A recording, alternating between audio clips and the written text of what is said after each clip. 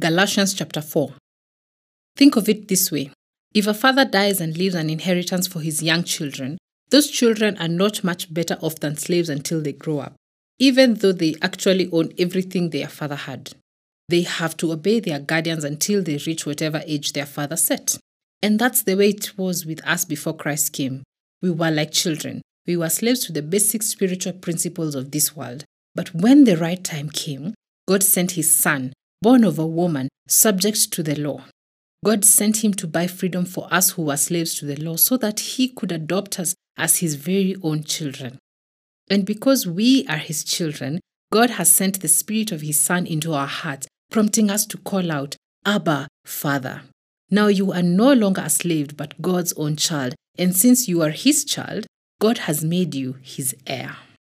Before you Gentiles knew God, you were slaves to so-called gods that do not even exist. So now that you know God, or should I say, now that God knows you, why do you want to go back again and become slaves once more to the weak and useless spiritual principles of this world? You are trying to earn favor with God by observing certain days or months or seasons or years. I fear for you. Perhaps all my hard work with you was for nothing. Dear brothers and sisters, I plead with you to live as I do in freedom from these things, for I have become like you Gentiles, free from those laws. You did not mistreat me when I first preached to you. Surely you remember that I was sick when I first brought you the good news. But even though my condition tempted you to reject me, you did not despise me or turn me away. No, you took me in and cared for me as though I were an angel from God or even Christ Jesus himself. Where is that joyful and grateful spirit you felt then? I am sure you would have taken out your own eyes and given them to me if it had been possible. Have I now become your enemy because I'm telling you the truth? Those false teachers are so eager to win your favor, but their intentions are not good. They are trying to shut you off from me so that you will pay attention only to them. If someone is eager to do good things for you, that's all right, but let them do it all the time, not just when I'm with you. Oh, my dear children, I feel as if I'm going through labor pains for you again, and they will continue until Christ is fully developed in your lives. I wish I were with you right now so I could change my tone, but at this distance, I don't know how else to help you.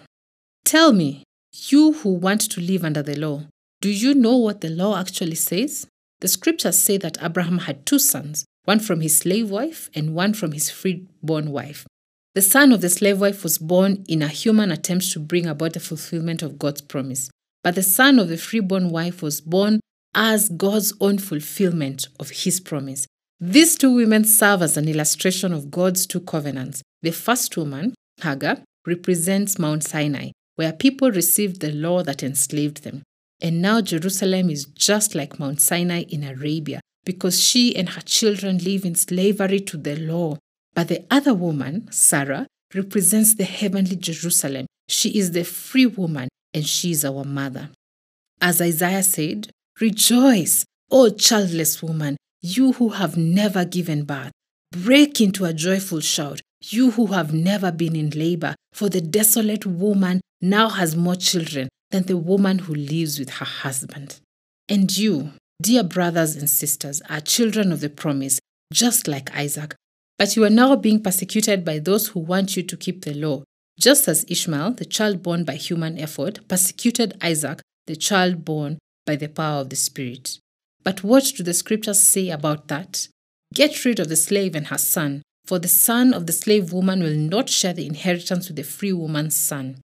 So, dear brothers and sisters, we are not children of the slave woman, we are children of the free woman. Galatians chapter 5. So Christ has truly set us free. Now make sure that you stay free and don't get tied up again in slavery to the law. Listen, I, Paul, tell you this. If you are counting on circumcision to make you right with God, then Christ will be of no benefit to you. I'll say it again.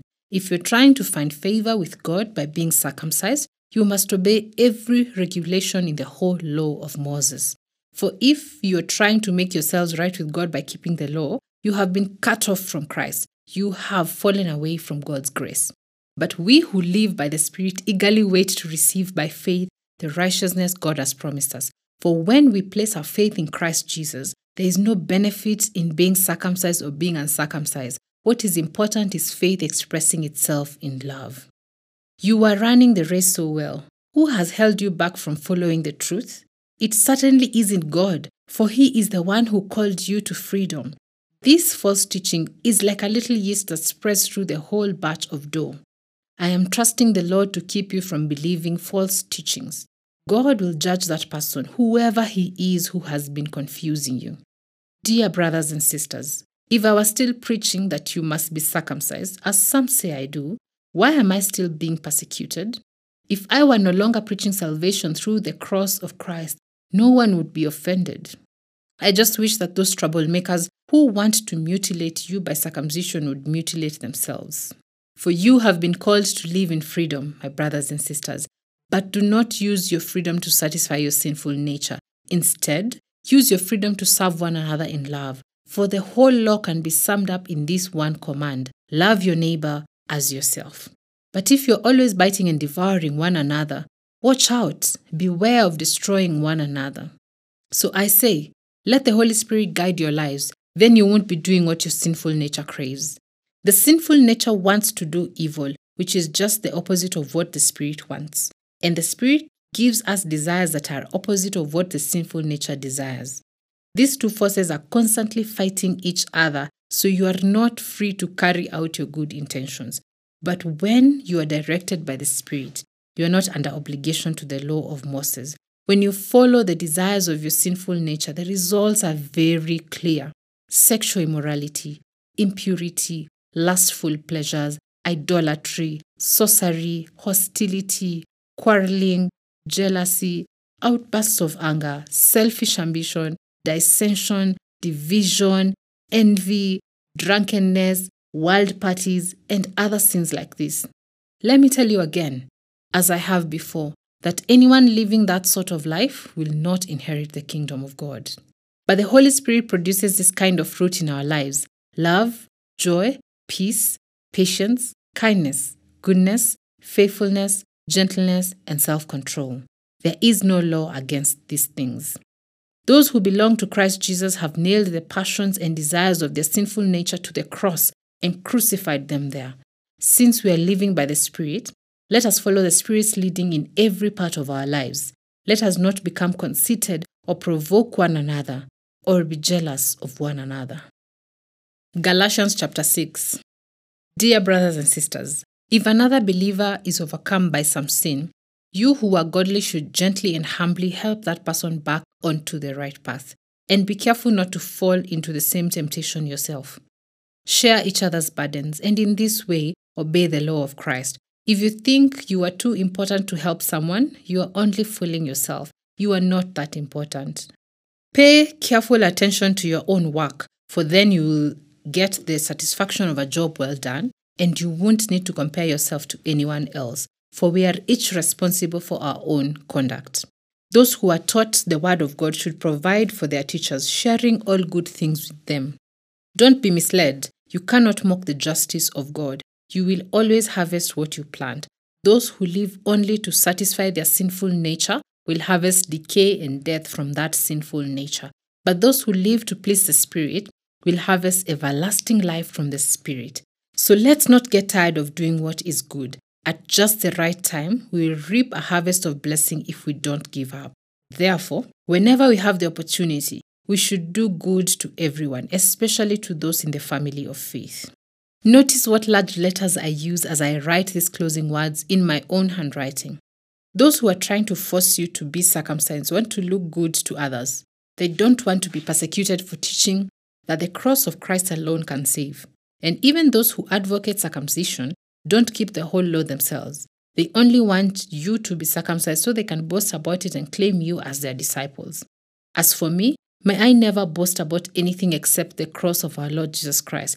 Because of that cross, my interest in this world has been crucified, and the world's interest in me has also died. It doesn't matter whether we have been circumcised or not. What counts is whether we have been transformed into a new creation. May God's peace and mercy be upon all who live by this principle. They are the new people of God. From now on, Don't let anyone trouble me with these things, for I bear on my body the scars that show I belong to Jesus. Dear brothers and sisters, may the grace of our Lord Jesus Christ be with your spirit. Amen.